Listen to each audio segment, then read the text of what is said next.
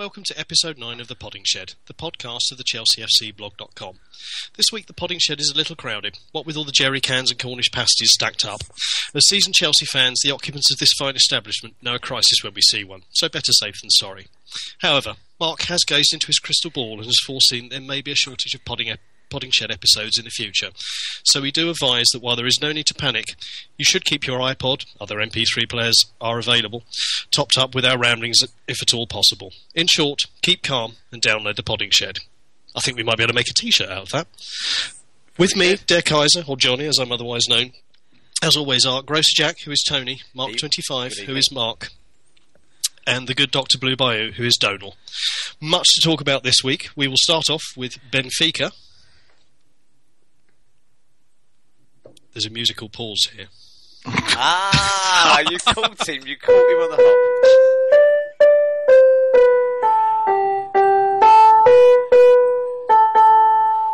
Seamless. Absolutely seamless. Wonderful. Thank you, Donal. We predicted a team between us last week on the Podding Shed that would start against Benfica and got it horribly wrong. A brave move from Roberto Di Matteo. A team not dissimilar to the one that started against Napoli for Andre Villas-Boas, which is ultimately what cost him the job. Roberto Di Matteo, a good week for him. We will start, obviously, with the Benfica game. An excellent away performance, perfect in every sense of the word. A clean sheet, an away goal, a series of great performances from squad players who maybe don't get the time that they would like on the pitch. Tony, we'll start off with you. Your thoughts on the game, please. It was Mourinho-esque, wasn't it? It was a throwback to the days of patient, confident, aggressive football. Still a little bit slow on the build-up, but I think overall I think that as the game went on, I never ever felt a panic button inside me thinking, oh my God, here we go again, and deeply impressive performances from all across the pitch. I think it was. It's very hard to pick anybody out who was, in any way lacking or slacking. I've been a big critic of Kalou. I've been a big critic of several of the players this season, but they seem to have. I think the phrase is they had their shit together, big time on that night, and they really were, impressive right across the park. And when the goal came, even though I think we had to weather about 8 or 9 minutes at the end of Benfica, coming at us when they managed to pick themselves up off the floor, because they seemed to be another group of serial diving offenders, as far as I could see. It was a shame, really, because they had a player on their side called Gaetan, I think his name was, and he looked fabulous. And if he could stay on his feet, he'd be lethal. He was cool. He was probably causing us more problems than any of the others that I could, pick out easily.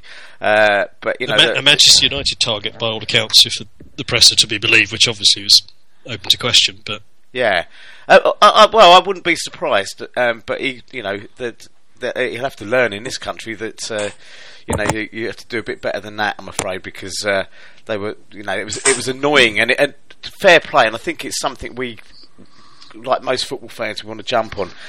Within the first 5 minutes, I thought, we're going to get this referee looks a bit picky, and he turned out to be quite the opposite. He seemed more than willing to let the game run. He seemed more than willing to ignore some of the more blatant, shall we say, swan dives, etc., that were going on. But I think overall, a promising performance. Star players for me: Luiz, Mikel. And I thought Ramirez and Torres had fabulous games as well. And this thing about Torres scoring, I know we're going to come on to the Villa game in a minute, but he is scaring defenders again.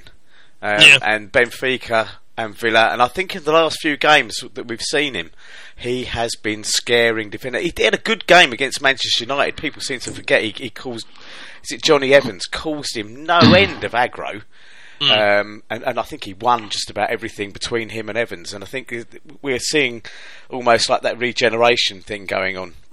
Very impressive, but I pick out a man of the match. It was very close, but Mikel and Luiz. Just Mikel again, another player surging with confidence. So very, very nice evening. Very happy, and the only thing that could have made it better was if both the Manchester United fans that I worked with were in the office the next day, and they were. Yeah, it's. So, I thought Benfica were actually, for all I'd heard about them, I'd not seen a great deal of them this season. But for all I'd heard about them, they certainly didn't sound, well, they weren't anywhere near as impressive as I'd heard. So it was maybe a disappointing night for them. But I mean, all credit to us. I think it was the first time that they've been stopped from scoring at home in, I think, 65 games. Yeah, which is a big statistic. Yeah, that's no mean feat. There's not many teams that we can go away to. We did it against Barcelona and stopped them scoring for the first time in Lord knows how long, a couple of seasons back. Again, notable for me is that Mikel is often present in games like that, and seems fairly critical. Whilst he's not, he gets criticism for not being the quickest, but he seems to set the tempo of the game and to dictate reasonably well from the middle of the park, and did an excellent job. Mark, what A, did you see the game, and B, what are your thoughts? Yeah, of course, I saw the game. I was surprised when I first saw the team sheet. I had a momentary panic, but actually the team performed brilliantly, and Paulo Ferreira has never actually let the team down, apart from maybe struggling once at centre-half in a cup semi-final against Liverpool. But he comes on, he doesn't play much. Well, he can not play for months, and then he can be brought into the team, and he is a reliable person. And apart from suffering a little bit of cramp at the end, he put in a sterling performance. And overall, it was terrific to see us actually passing to each other, which we haven't been doing a lot of this season. And when we go on to the Aston Villa game, I think we did even more of it. So that's encouraging. But like Tony, I never felt that nervous that we were going to concede. And once we took the lead, I felt confident that we were going to see it through. The ref had a good game, and I did pick up on the commentator who highlighted that he was a hairdresser. Don't know if anybody else noticed that or heard that in the comments. I must admit I didn't know. And compared to Luigi, who operates out of my local high street, I couldn't see him refereeing a top European game, so I was impressed with an Italian hairdresser being able to do that. And who says men can't multitask? Actually, I should have warned you just before we started, Jonathan. Sorry, I might have to dash out at very short notice. Go ahead. Well, I'm not saying that I will, but if my computer overheats, the 15 jerry cans of super unleaded I've got under my desk might go off, so I'm just a bit nervous about staying on the line too long. So, obviously, there's the sparkling wit as well, which is a danger to flammable liquids at all times. And it's not just ordinary, but it is super unleaded. I'll have you know, it's not just regular 95. It's the 97. None of this cheap nonsense. 97 vintage. Yeah. My 1974 Capri likes that kind of fuel. Dear. Thank you. And also, just on the score forecast, I would like to point out that I think I was the only one who forecast an away win. Yeah, you did. And I would like to take Donald back to school and just question his algebra on the basis he forecast the score of being X to Benfica and none to Chelsea. So on the basis of the final score, Donald, what is the value of X? Now there's a question. Yes. Well, I'll have to come back to you on that one. Okay. Well, I'll give you the answer. It's -1. Oh, yes. I'm just trying to work out what the cosine of 4 was. No, yes, I have to. Is that the Asian handicap we're working on here? It was an unfair question, because I know that you did spend most of the time in the music block at school. Evidently, yes. Evidently. Oh dear! I was wrong. I have to hold. I don't know why people always have to hold their hands up when they're wrong. Why can't just admit it? But I will hold my hands up and say I was wrong. It's a very overly pessimistic. It's a very football-esque cliche, isn't it? I hold my hands up at the end of the day. And well, but you don't want to mention that in front of Michael Essien. His habit of holding his hands up has cost us. Could be slightly dubious. Dubious. Indeed. Donald, your thoughts on the game and bypassing any algebra on the way, aren't we? Yeah, so I'll keep this well out of the realms of mathematics has been exposed as a complete fraud and fraud when it comes to such matters. And it's funny how mathematics and music are connected, and I've proven myself to be shocking at both. But anyway, I like Tony and Mark. Yeah, I thought it was a good all-round performance. I think the only point of concern I would have is that my understanding was that Benfica can play quite a fast sort of one-touch type of game, which they didn't. Possibly because Chelsea set out to break up those patterns and to defend in a way that countered that. But certainly that sort of last 10 minutes, when understandably we were starting to fall back, and perhaps spurred on by the fact that they could see defeat staring themselves in the face, they started to knock the ball around a lot quicker. They sort of one-touch stuff. And there were a few moments there towards the end which were a bit sort of City-esque in the way they were able to sort of pass the ball between us, not us, our team, into the area. And that would be my concern for Wednesday night, is if they, buoyed up by the thought that they've got nothing to lose but have a go, they have to get an away goal. If they start off at that sort of tempo and pass the ball that well, like they did in the last 10 minutes, and we are in some way not ready for it, then that could be a problem. But other than that, I can't take anything away from the team. I thought he picked the right team, and it was a classic European away performance. Yeah. There, if you sort of looked at it minute by minute, of course there are things that were wrong and people made mistakes and so on and so forth, but it was a decent, solid away performance, particularly when we've struggled away from home for quite a few years now. We haven't had that many wins away from home in the Champions League. Certainly since we got to the final, we haven't, in terms of the knockout stages, we've not. I don't think we've actually won in the knockout stages. I should have checked this stat before we became on, but I know it's been a while, and I don't think we've won away this season, have we? From what I can recall. But no, because we drew in Belgium, didn't we? And we lost in Germany. So it's I mean, I think in terms of any kind of away European performance at that level, there will always be periods of time where you are without the ball and sort of slightly holding on to everything for dear life for periods of the game. That's always going to happen. But it'll be interesting to see how we set up in the home leg this week. I'd say for his performances over the last couple of games, Torres has definitely earned his start, because he's like has been pointed out, he's worrying defenders again. He seems to have gained a half a yard, doesn't he, or a yard? He's got like that he's running in bit. trickle. But I think we can. We don't wish to be overconfident about these things. But I think we can be reasonably hopeful that if we don't make any disastrous errors, we should find ourselves in the semi-final against either Barcelona or AC Milan. It will be interesting to see what happens. But I mean, while my algebra may be poor, and I will abandon any more efforts at algebra, I won't abandon my pessimism. I still go into Wednesday feeling that it could all go horribly wrong. Not because we're not good enough, but just because it's vicissitudes of European football are such that these things can happen. Napoli must have been relatively confident coming to us at 3-1. I know they were coming to play away, but they had a 2-goal lead, etc., etc. Yeah. So I'm not going around any of my poultry with a calculator at this point in time. Has to be said. I think that's perfectly fair. I'm just trying to check up at the moment to see what Benfica managed this weekend, if they were indeed playing.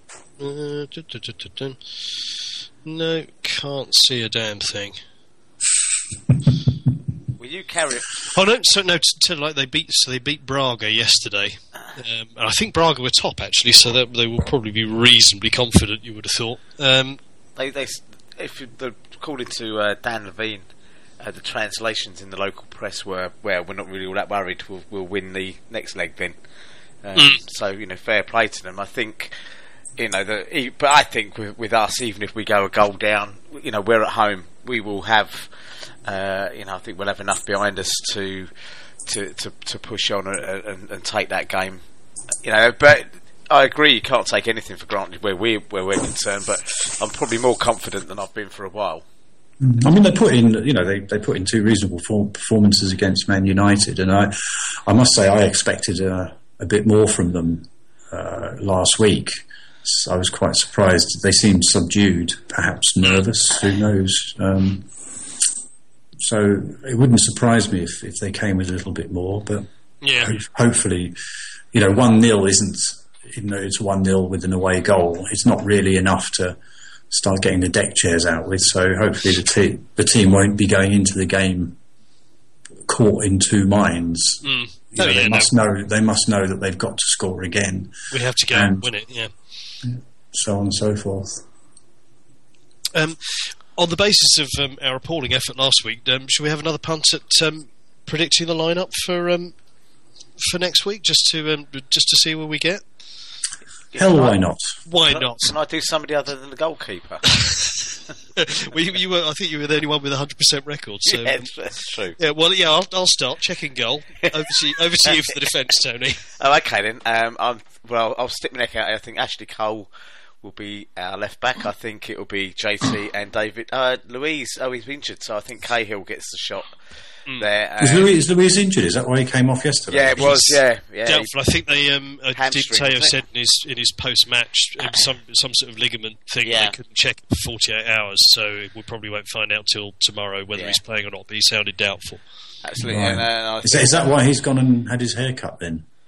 Apparently he's tweeted today that he's had his hair cut. Oh, has he? Oh, right, okay. Yeah. That's not an April Fool, is it? That rumour is it was an Possibly. Because, you wouldn't want him cutting his hair until we're out of it. Yeah. I was going to say that the superstitious individual in me, which is fairly large and persuasive, says don't do anything like that.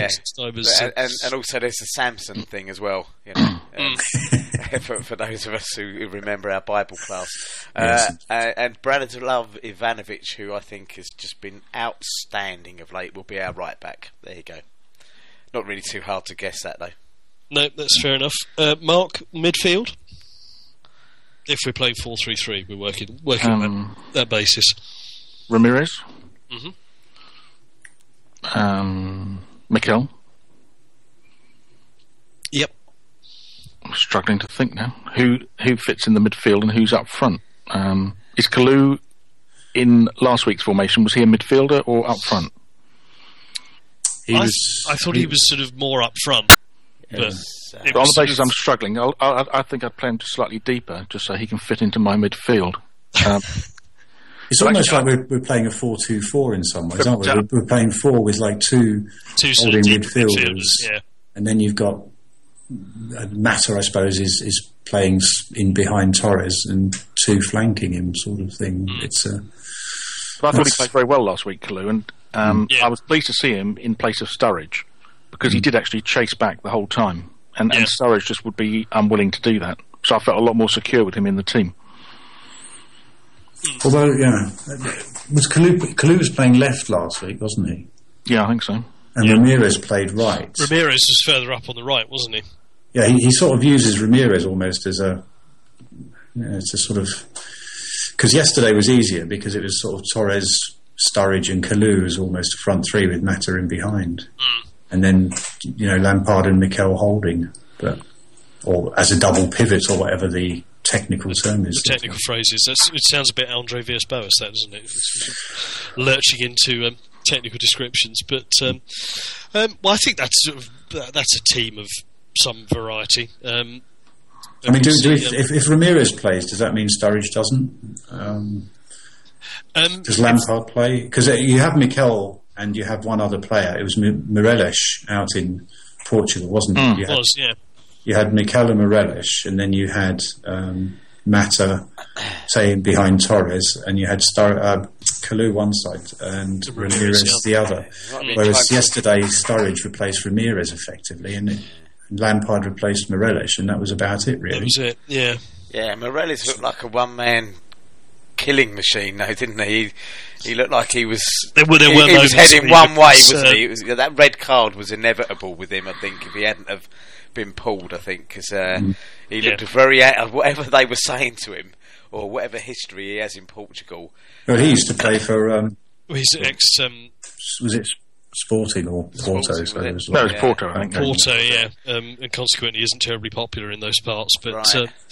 Did you read? It occurred to me, I may even have Twitterized this at some point during the week, that he basically, apart from Bosingwa, he played practically every Iberian that we had available.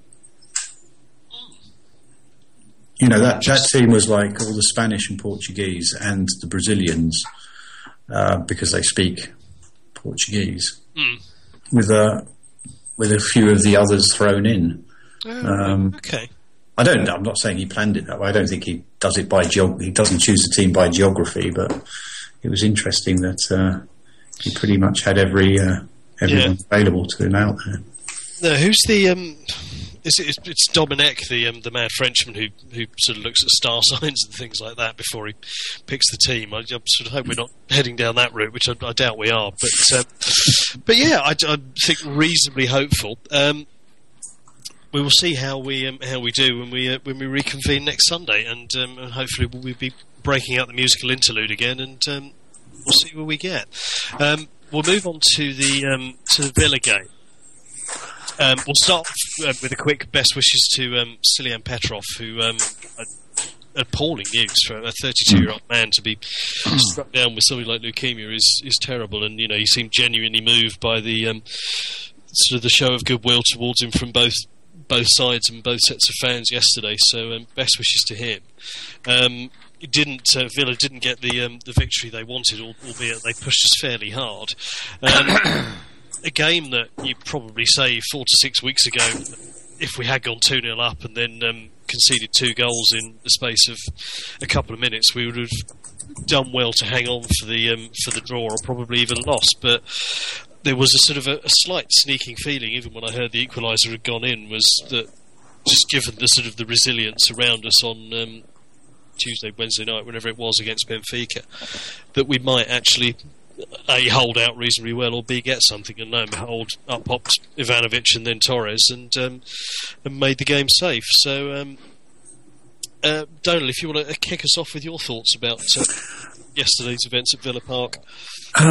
Yes, although I'm probably one of the few that actually didn't see it. I had other things I had to do. I was just following it, basically by sort of BBC and Guardian updates and so on and so forth. So it's difficult for me to say, other than I got the distinct impression, and having watched the highlights on Match of the Day, that we were well in control for most of the game. We appeared, had to make a few substitutions, and I'm not saying that the substitutions led to the goals, but had it all gone wrong, I'm sure that might have been something that would have been picked on. And yes, I was. I wasn't aware that I knew they'd come back to 2-1, but I wasn't aware that they'd actually got back to 2-2, because I was in the basement of a shop, and perhaps the most significant incident of the day took place, because you're probably unaware, but earlier in the week, Peter Watts, spinster of this parish, put it about that he'd taken all his Samuel Beckett back to Oxfam because he'd given up trying to read it. Now that may be meaningless in the scheme of things, but yesterday I found myself up in London at the London Review of Bookshop, and I've set out in my latter years to try and read Samuel Beckett in translation in the English, obviously. And I believe at 4:45, it had just turned 2-2 when I handed over £8 English in return for a copy of Samuel Beckett's Malloy. And shortly after that financial transaction took place, and I still have the receipt in my wallet, we went on to score 2 goals. So I believe that in some way I reasserted the balance. We didn't have enough. We didn't have enough Beckett, and I sorted that. Somehow instinctively knew that needed to be sorted out. So and the only other thing I can say is that there are a couple of friends of ours, friends with their children. They actually work at the Royal Ballet and in the costume department. And yet their daughter's birthday was yesterday, and they took her and some other children to a special family day at the Royal Ballet. And last time they did this, we beat Aston Villa 7-0. Right. And yesterday, I was confident we were going to win because they were at Royal Ballet, so you can imagine my discomfiture when it went to 2-1. So a combination of Ballet and Beckett appears to have seen the day through, along with obviously some sundry efforts from people like Ivanovic and so on. The podcast is now transformed into just a minute, I think. I suspect I don't listen to many other podcasts, but you don't get this level of culture and debate on. Well, I'm just basically elsewhere. It's. I'm just flanneling because I didn't see the game. But you've done an extraordinarily good job. It was very good to see Torres score. Mikel looks, impressive again. Ivanovic certainly a candidate for Player of the Year. And as I say, this new shape, this sort of two-holding player. With a bit more attacking potential from the sort of front four appears to be, there's a subtle change to the way we're playing, and it'll be interesting to see how long that goes on. It's the other point about Villa Park is in recent years. I mean, I think we won up there about once in 12 years. It is 12 years. Yeah, I remember it was. The game that took place on a Sunday morning, and a local reverend got slightly uptight about the fact that everyone should have been in church rather than at a football ground. And I think Torre Andre Flo got 1 or 2, and we won 3-0. And I think that, and maybe one other time, is the last time we won at Villa Park in the last sort of decade or so. So it's a fairly dismal hunting ground for us in that sense. So we did extraordinarily. So we were regressing to the mean. Well, quite. My favourite phrase of the moment. I think when we get our keep calm and download the Podding Shed t-shirts done, we can have regressing to the mean on the back. I think that would. Speaking of which, just quickly before I finish, is that on the regressing to the mean note, Arsenal went to QPR yesterday. Okay, Arsenal went to QPR having won 7 games. So you say, they must lose one to regress to the mean, but also. Their worst Premiership record is against QPR, apparently. Oh, really? QPR. I read that somewhere yesterday. So, if they were going to regress to the mean, they should have won, really, shouldn't they? Or at some point they've got to start winning games at QPR. So, this regressing it's a difficult concept. It's a tricky science, isn't it? And obviously Arsenal haven't got a grip on it, whereas we obviously very firmly have. Yes, Roberto Di Matteo has obviously been reading his regression to the mean theory and has it all sussed out without question. I think overall it was a terrific performance. Torres, it was very interesting to say, and I'll sort of draw the comparison with a very brief clip of Newcastle Liverpool that I saw today. Torres, a number of games ago, would probably have tried to have squared that ball, or I don't know what. The last thing he would have done 6 weeks ago would be shoot, but first touch I don't even think was that terrific. He took it away from him slightly, but a little bit more pace than we've seen of late from him, and hit it first time, no fannying about, goal. And it was a fantastic thing to see. I think we've all been critical of him to a degree, but a brilliant striker's performance. Ran his socks off, etc., did very well out at Benfica, and obviously put the cross in for Kalu's goal, and just very encouraging to see him looking a little bit more like the man we paid £50 million for, I think, overall. And he had 2 very good chances that were blocked. There was better. It was actually good defending by Villa, through bodies in front of him. So he's getting into the right place a lot more now, and hitting the ball a lot surer. So you can only hope. No, indeed. Right, Mark, have I asked you what you thought of the game? Sorry, I've lost the plot this evening. No, second part I do put down. Go ahead, please. Thanks very much. But I was fortunate enough to see the game live in my local pub, who were broadcasting it on Greek TV.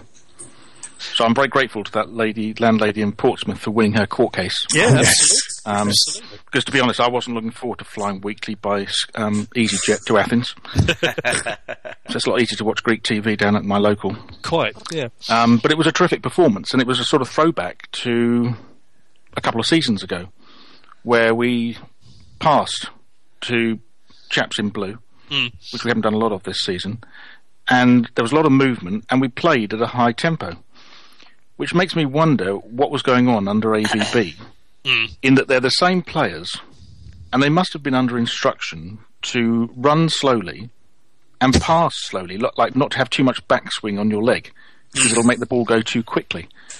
I don't understand how they were playing so slowly when it's clearly obvious that they can play at a normal Premier League pace. Yeah. But, apart from 5 minutes aberration when we sort of gave away a 2-goal lead, we never looked like losing. I mean, we were saying to each other in the pub that we're all over them. 2-0 up, we're guaranteed to win this. We were completely shocked when they came back to 2-2.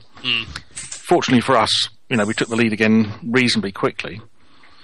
And then the icing on the cake, the cherry on the bakewell, was a great run by Sturridge, an actual pass by Sturridge, and a first-time strike by Torres, which, were two events I never really thought I'd see again in my lifetime. I was going to say, yeah, it's sort of encapsulated everything that had been wrong with us. It's a fantastically good point, the difference, and we're only talking about, a month or so at a few games.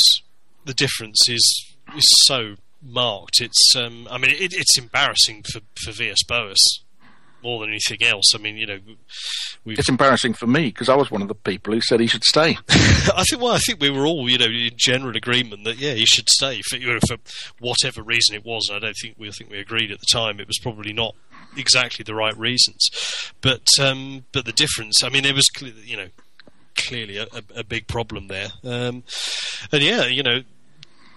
Di Matteo, I mean, his only loss is up at Man City, and that was, probably classed more as unfortunate than, bad tactical decisions or whatever. Is doing a fine job, and the longer he carries on, we're reaching the point now where I think, in terms of expectation, we're probably, the stage we're at in the Cups and so forth, probably exceeding the expectations that we had a few months ago, and the longer he carries on, the more clamour there is likely to be for him to at least be given a crack at a full season next time round, and a bit of money spent on him. And to be perfectly fair, why shouldn't he have? It's probably for another day, John. But I still think that as a club, and I think there's also maybe a fairly significant part of the fan base. It's almost like they feel they have to have a name, that sort of... Yeah. We've gone with the young, untested, and it all went badly wrong.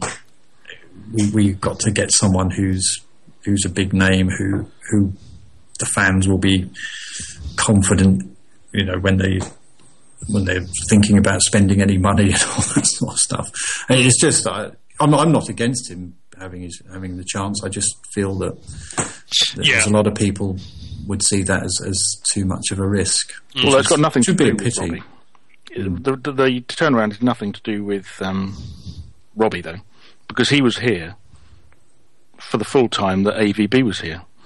So the only difference is Eddie Newton. Steady Eddie. It's got to be down to him. It's down to him, isn't it?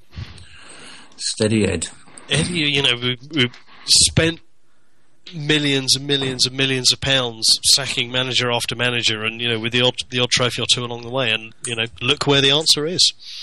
Can I further extend my reputation for knowing absolutely nothing about the game of football by perhaps positing the theory that Mikel's perhaps turn up in form that we've seen in the last few weeks could be influenced by one of Chelsea's finer central midfield performers coming onto the coaching staff and perhaps encouraging him just a little bit. That's my theory. Could well be. John Obi owes it to to steady Eddie. Could well be. You heard it here first. If that appears in a broadsheet tomorrow, then I think we should engage lawyers immediately. Tony, we need your thoughts on the game. Are you still there? Yeah, I'm still here. Yeah, I'm listening intently. I agree with Mark. I think there was a marked difference yesterday, and it's this confidence thing. There's no doubt that the result in midweek has played a good part in the performance yesterday. I think that the team went out there thinking, well, if we can do that to Benfica and not particularly struggle against them, then we should be able to do Villa. I think we need to bear in mind Villa did have about 5 or 6 debutants out on the pitch, I believe, yesterday. So are you matched up? I think it was quite a brave move by Alex McLeish. He's under some stick there, but I think he knows that the season's pretty much gone and mid-table obscurity is a worthy finish if you're able to bring through some young players. I was marked by the fact that their 2 goals came within a very short period of a player that I think would be perfect in our side, Mark Albrighton. I often wonder why we've never sort of gone after him and given him the chance to develop, because he caused all sorts of problems. He certainly was good player, the chief culprit for their second goal, outside of Ashley Cole failing to pull himself out from underneath the duvet properly at the back post in time to prevent Lee Hire, whatever his name was, scoring their equaliser. But it was good, and again, Mikel, absolutely stonking performance. And it was good to see. I think Sturridge is I've said it before, he is a greedy, arrogant so-and-so, but he will mellow, and I would rather that. I'd rather have somebody who's up, who's got bigger ideas than they can probably carry out at the moment, because there's ambition there. He needed a goal, didn't he? I think he did. Yeah. But the way he was the architect of the last goal. A very powerful run, and laid in a lovely pass for Torres, and most encouraging was to see Torres hit that. Second on the one touch, then the rifled shot. That would have done his confidence the world of good. And I think it goes back to what Mark was saying. AVB, what was he telling them? £13 million richer, probably on a beach in Barbados or somewhere like that. I don't think he's embarrassed. I don't think he's particularly bothered, but there does seem to be that kind of thing. And I've said it before, you have a professional job to do, even if you don't like the manager. But it is a difficult thing to do if you don't respect that person. You start putting in perfunctory performances, and I think that's probably where we've suffered, because if you want to do well in the Premiership, at any of these competitions, perfunctory is not good enough. We go to that, we've joked about the regression to the mean, but you need to be above that more often than not for the best part of the season, and that's where we've not been. What we've seen over the last, let's face it, if you looked at, I think they showed it on Goals on Sunday this morning, Chelsea's recent record under Di Matteo, about a month or 6 weeks or whatever he's been in charge, and we've lost 1 game. Against Manchester City, a game that most people would argue we probably could have got away with a draw there. And the last week was a bit stale against Tottenham. I still think that has more to do with the kick-off time than anything else. But yesterday was good to watch. When that second goal went in, and I was watching it on an internet feed, which was a bit like those old pictures they used to relay from the other side of the world back in the early 1970s. It was, if it had a sepia tint to it, it would have been perfect. So all I could see was some blue blurs playing some claret blurs, but you just, at that point that second goal went in, I wasn't thinking, oh my god, disaster. I was thinking, well, that serves us right for going from the cruise control element into complacency. But then they picked themselves up straight afterwards, and again, not much in the way of poor performances out there either. They were all pretty good. I think there is an inherent criticism of Ashley Cole for switching off, I think, for that equaliser. you could argue Petr, but Petr Cech made a save in the first half. It's terrific. Agbon Lahore, which was had goal. I think they may well have made it a different game at that point, but yeah, very pleasing. And I'm going into work tomorrow morning a happy person with the way things are going. Marvellous. I think that probably rounds us off for Benfica and Villa. Just a quick look ahead at what's coming up this week. I mean, the games obviously come thick and fast at this time of year, and they're all fairly critical. Man United, do they go to Blackburn or do they host Blackburn tomorrow night? They're at Blackburn, I believe. They're at Blackburn. Which could potentially put them 5 points clear of City, who play Arsenal next weekend. Spurs are going up to Sunderland, which is no easy trip for them.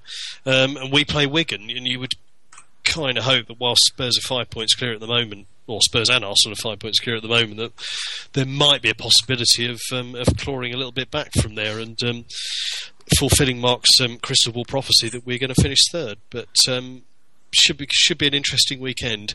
We will move on to... Just before you do, John, go ahead. You look at it. You've got Wigan at home, who have had a couple of decent results now. We've then got Fulham away, and that's always awkward. Then we've got Arsenal away, QPR at home. So it's not we're going to have to do well, I think, to stay in this hunt. I know people have been saying it for weeks, but it's certainly not an easy. I mean, Spurs' run-in, arguably, if you look at it, is easier than ours. But yeah, I think the moment you see, obviously, we've got to go to Liverpool, which at the moment actually doesn't look terribly daunting in the grand scheme. We have Newcastle before that. And that could be sort of a battle for fifth or sixth or whatever it is. I mean, I think my forecast of third is now looking a bit ridiculous. And I'm going to revise it to second, on the basis of City thumping each other to death. They probably won't have enough players left to last the rest of the season, so we should overtake them as well now. Be a five-a-side game, wouldn't it? Excellent. You've been using my algorithms, by we will move on. A subject that has caused much debate on Twitter, social networks, websites, blogs, etc. this week. The FA Cup semi-final against Spurs. The FA obviously have, in their infinite wisdom, decreed that all semi-finals, or both semi-finals rather, or both, should take place at Wembley. Liverpool said immediately, well, we're not playing on the anniversary of Hillsborough. We can talk about that in a little while. Which basically left us with playing our semi against Spurs on Sunday, which leaves us with 72 hours until a possible, we again hasten to add, possible semi-final against Barcelona or AC Milan, which is not ideal. I personally don't think it's a huge issue. 3 days is fair enough, I think. If it was 2, it would be more of a problem. Who's to blame here? I think it's upset an awful lot of Chelsea fans in the sense that the accusation is, who are the FA supporting here? Do you want English teams to do well in Europe, or do you want to hamstring them? I could have. Well, I very clearly think the FA. Why couldn't it have been done on a Friday? Now, the rubbish quote that's been given back to me is the FA and the Met Police were too worried about the fact that people, might be drinking or whatever on a Friday. Well, as far as they've just got the 7 hours to do it on the Sunday. Yeah, exactly. So absolutely, presumably they'll be in there. Church for some of that anyway, so it won't be an issue. But exactly, so I do appreciate the fact that that we've got the raw end of the deal. I think although there are 3 days to recover, I don't think isn't it right that Benfica and Napoli both got extra time? They got their games in before they needed to play us. They were given an extra day to play on the Friday, I think. And that's true. Now, you know, that's just a good example of common sense prevailing and we're a country that's supposed to be built on common sense, or maybe once we were, but we seem to have just lobbed that out of the window in favour of key performance indicators and statistics and bollocks like that all the time. Okay, rather than what is actually for the greater utility. Now, if we're representing the UK as we are in the Champions League, you'd think, and I understand taking all the tribalism apart and all, that you get from football, that actually the FA would have stood in and said, why don't you play on the Friday? Liverpool can play at 6 o'clock on the Saturday. We can have 24 hours between those games, more than enough time for that pitch to recover at Wembley, because that's roughly what it's going to get anyway, maybe a little longer. Okay, and it just strikes me as being a rather mealy-mouthed and vindictive thing that they've done, and I think there'll be more trouble with this game. I think there'll be more of it because it's 6 o'clock on a Sunday. I think you're asking for those fans after that game and before it there'll be stuff kicking off, and I think they've completely, utterly got it wrong. And one more thing, Liverpool, whilst I absolutely understand the pain of Hillsborough and everything that went with it, I do think that this thing where they won't play on the anniversary of it and all this, two things. I know these are controversial things. Okay, but the first one is, do they do the same thing on the anniversary of the Heysel tragedy? Do they refuse to play on that day? And secondly, Manchester United, I believe, have played games on the anniversary of their Munich disaster, where that team were killed. A very emotive subject. I'm not quite sure why this special dispensation is given to Liverpool over this. Okay, taking all of the serious stuff, the sort of sympathy aside from that, for me the logic doesn't work there. Mark, it seems to me that because of this reasoning that both semis have to be played at Wembley, that both sides have got a fairly, or both teams in both semi-finals have got a fairly run deal, in the sense that, taking aside the fact that Liverpool won't play on the anniversary of Hillsborough, which I personally think is fair enough, I don't have an issue with that at all. 80,000 Scousers have got to get from Liverpool down to Wembley for a half 12 kickoff on Saturday. Then our game takes place at 6 o'clock in the evening with all the attendant issues that might arise from that. It seems to me that Wembley here is sort of part of the problem. What would you agree with that? Do you think there's other ways around it, or? Well, I personally am not in favour of semi-finals being played at Wembley, because it does detract from the final. But I think even if games were played in the old style on neutral grounds, it wouldn't have affected it, because they would still have been played on separate days, because they want to broadcast them on separate days and get maximum revenue. So it's not like the old days when they both have been kicked off at 3 p.m. on a Saturday. They would have been scheduled over the weekend. Now, had the game been scheduled for 3 o'clock Sunday, for example, would we all be moaning? Probably not. And so does 3 hours really make that much difference to these highly tuned athletes? I'd suspect probably not. Yeah, I agree. And you can't have it every which way. We're being stretched as a blog team, having to cover all these games that are coming thick and fast. And we're not complaining, and we're able to recover from one session to the next. And I don't wish to make personal comments about anyone here, but I would suspect that we are, having met you all, we are maybe not in our prime anymore. That's all I'll say. So, Chelsea are in 3 competitions, and we're the only ones remaining in that.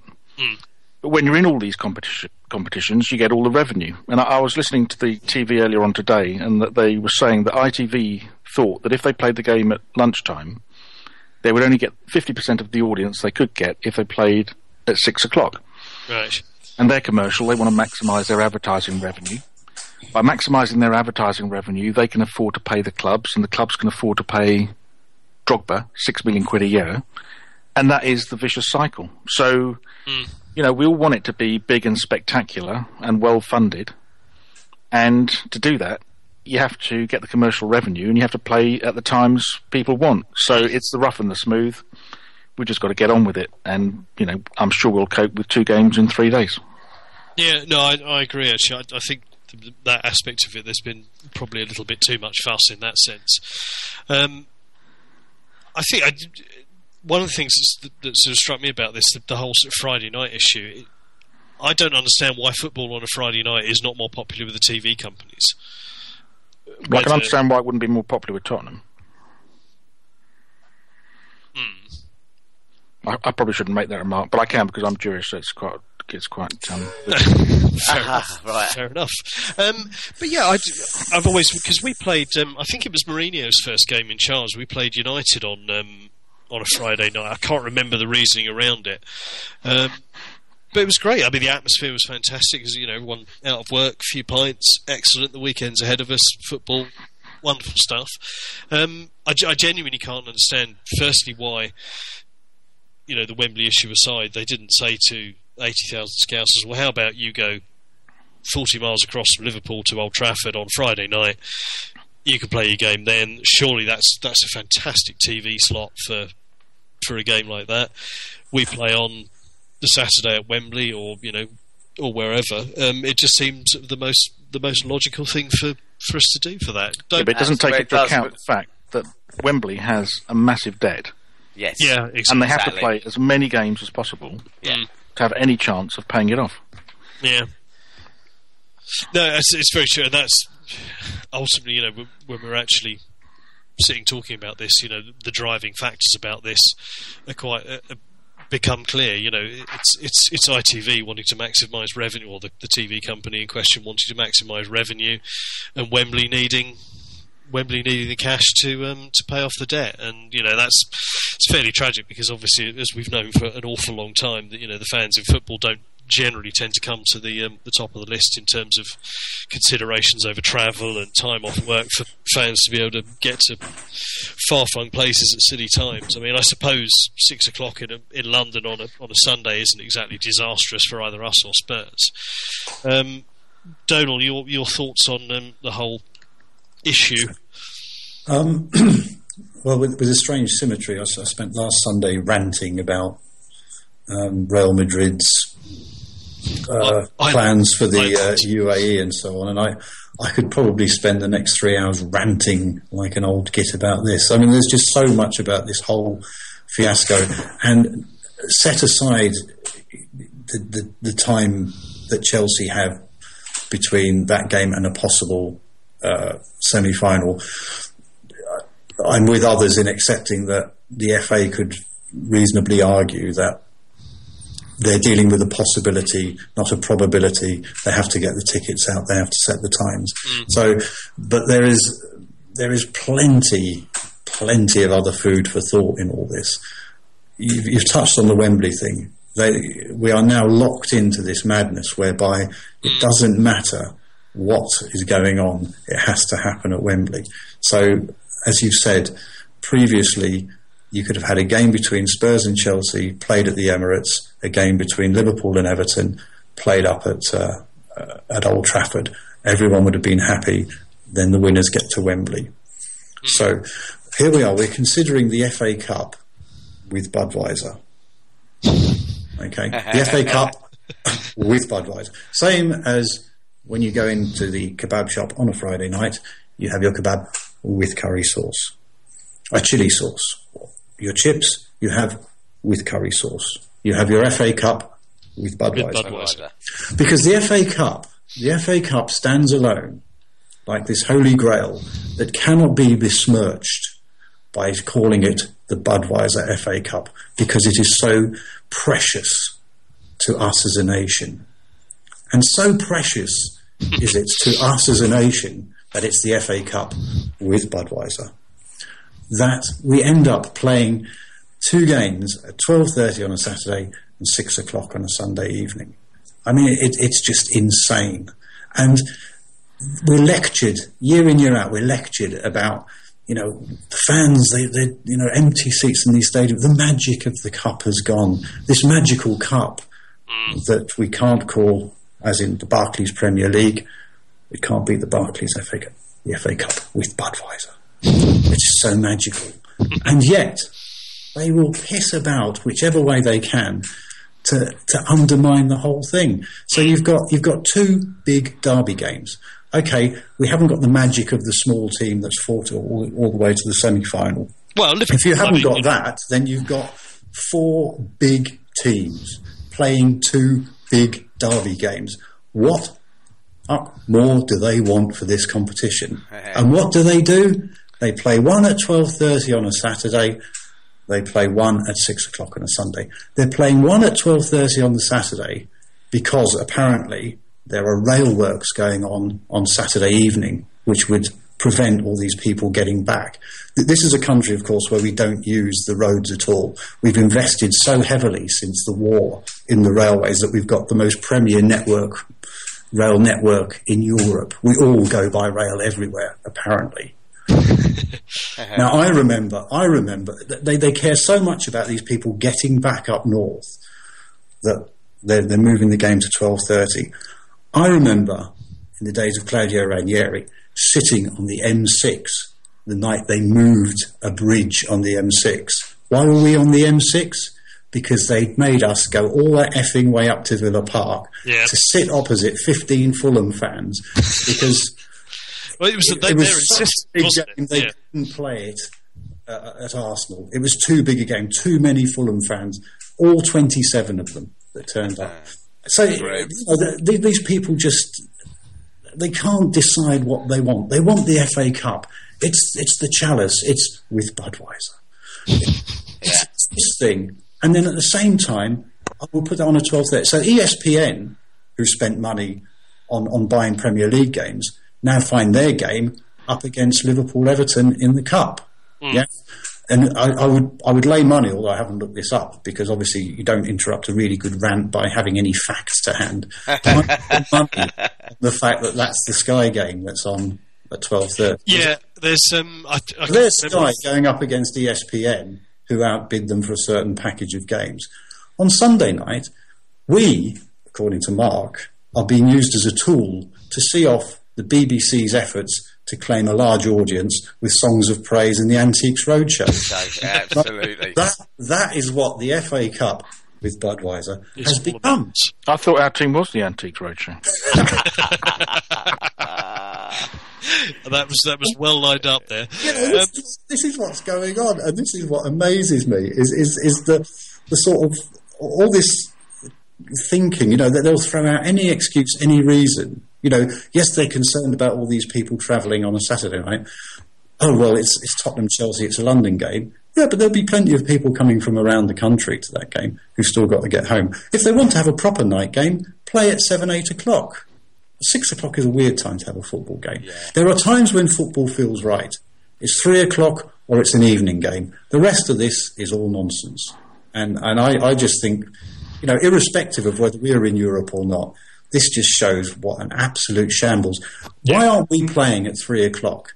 Is it perhaps because we will overrun and clash with Man United versus... Is it Aston Villa? That is the reason it will clash. It's Man United Villa, isn't it? Yeah. How come our clashing with that doesn't sit with the Liverpool-Everton clashing with the ESPN game?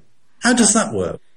No, you're absolutely right, Donal, and it doesn't make any sense. And I think that whole thing that the two competitions are different. Bearing in mind the comparatively limited number of people that will be watching and have access to Sky Sports to watch Manchester United versus Villa anyway, a good proportion of the people will probably prefer to watch a one-off knockout game at Wembley between Chelsea and Tottenham.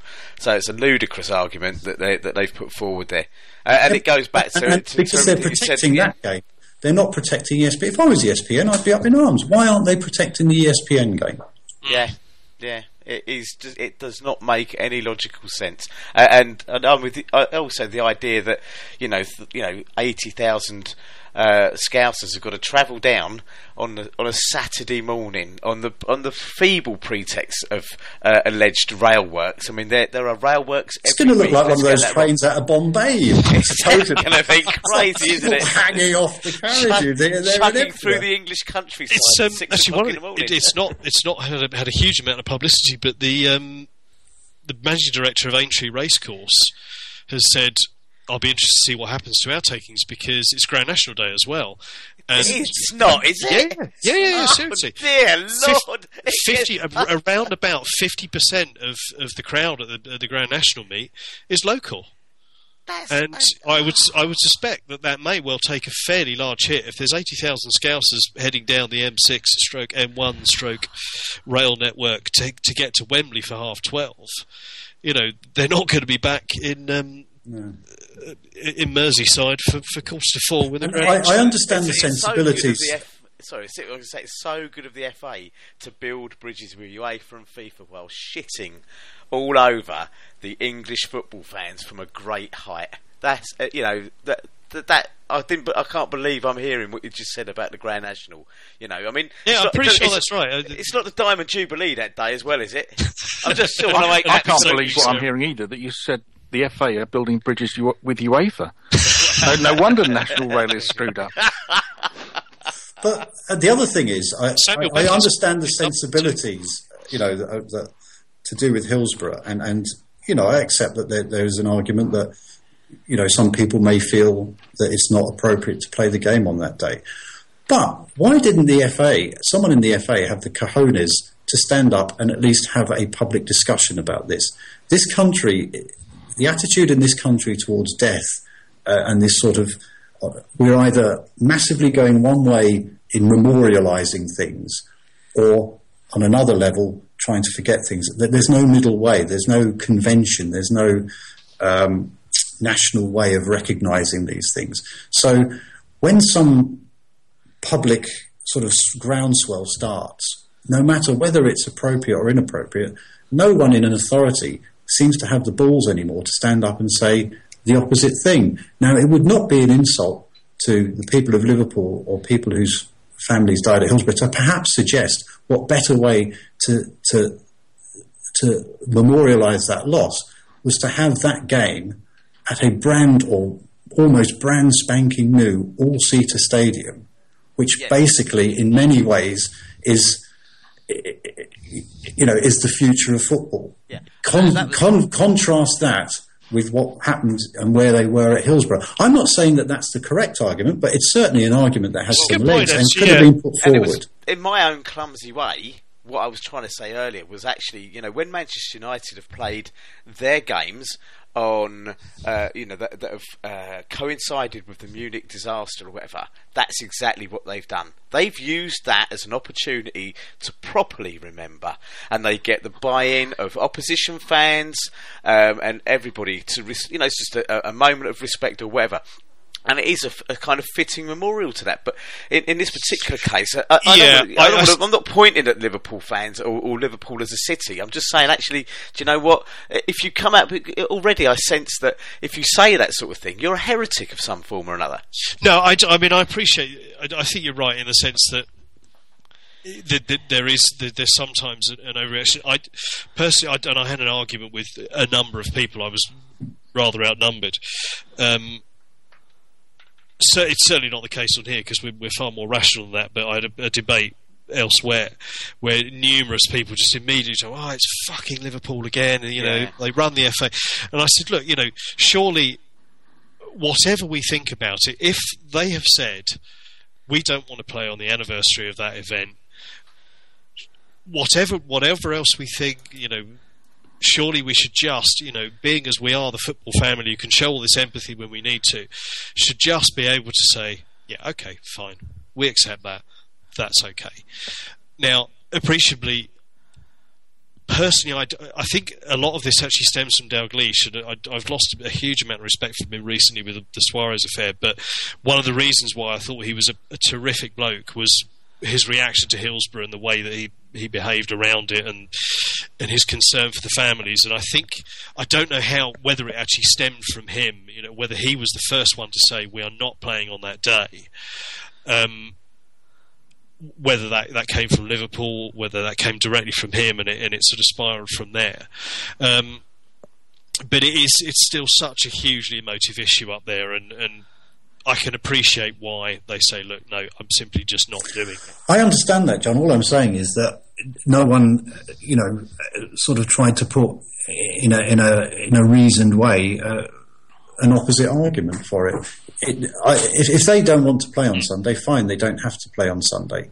But the FA have said okay to that, and then tried to back everything else into it, and it's the whole thing, you know. So you get a semi-final played at 12:30 on a Saturday because there's rail works on the weekend or something. I mean, we've all been around this country to games that have been rescheduled, where it was absolutely apparent to us that neither the Premier League nor the FA gave a toss whether you spend the night sleeping by the roadside. You know, and so I just, the whole planning of this thing just seems to be just a ridiculous fiasco. You play the games at 3 o'clock on a Saturday and a Sunday and done. You know, that's when we play football, 3 o'clock or maybe 4 o'clock, perhaps 2 o'clock. But all this, you know, 12:30. And I made a joke when we beat Benfica that now we were 1-0 up, the FA would move our semi-final to the Monday. Well, they've had a damn good try. They've taken a good one. Yeah.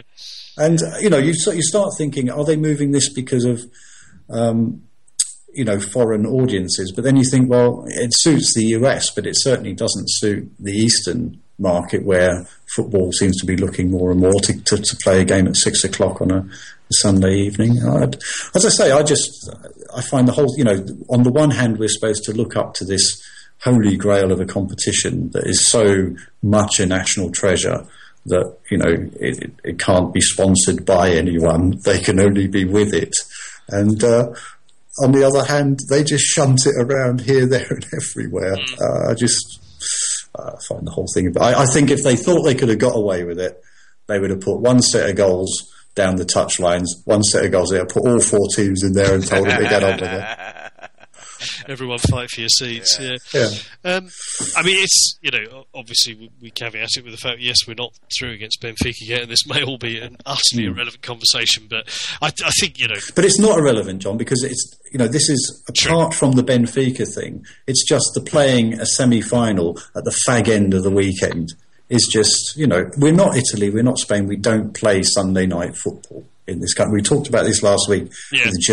The Germans would not stand for this. Well, they wouldn't. Neither damn well should we. I think that's part of the point is that over the, you know, the last few days and over the next couple of weeks that there will be lots of gentlemen of our age and vintage all having a good old rant on whatever medium that they choose. This is the nation. But they'll all still go. That's the problem. They had thousands of complaints when TV switched over to watch Nelson Mandela being released from prison. I think it was something like it was the Antiques Roadshow or something like that. You know, so we like our things to be where they are, supposedly, but with our football, we're now prepared to go and watch it anywhere at any time. You know, it's ridiculous. And as I say, the fact that most of what they're saying is contradictory, i.e.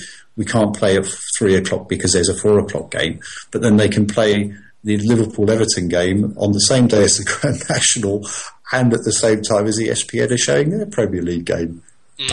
Doesn't stack up. And like much of what the FA does, doesn't stack up. This is very true. I'm finished. No, that's absolutely fine. Well, personally, I've always thought it never happens, but it would be wonderful to see the day where, you know, legions of football fans actually look at the travel arrangements they're being asked to make, and, you know, all of the other sacrifices, and they all just turned round and said, "No, fuck off. We're not doing it. Keep your tickets. Play the game in front of a half-empty stadium." And that way the message might get across. But weren't some people buying their tickets before...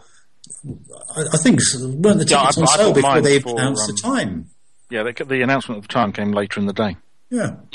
Yeah. It's an even bigger lottery. It's the same as our season ticket issue, isn't it? You know, you'll have bought your season ticket before you find out that Roy Evans has been bought out of retirement and put in sale. Would he do any worse a job than Kenny Dalglish? We ask ourselves, but you know that's another matter. I think that probably rounds us up for this week. Now we've had a good old shout. Anyone have anything to add of any type whatsoever? Feel free to do so. Nothing from me. I think we've covered those subjects quite nicely. Excellent. I don't think. And for those who believe that we like Paul McCartney and Stevie Wonder sit in separate studios, going over edits, sending tapes across various different bodies of water.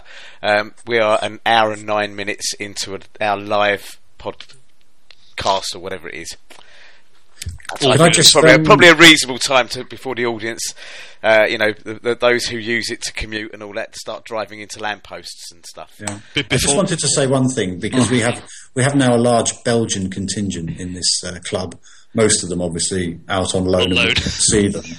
But I think it's a moment for us to stand back and say congratulations to the Flandrian legend Tom Boonen, who today won his third Tour of Flanders. His third tour, didn't he? Yeah, no, yes. I saw and, brief mention of that. And in the week where we lost Jockey Wilson, and we were all probably bemoaning the demise of the vaguely off-centre character who still manages to dominate his sport, let's not forget that in a sport dominated by cheating through drug taking, all Tommy's ever been caught for is cocaine. It's a bit of Charlie.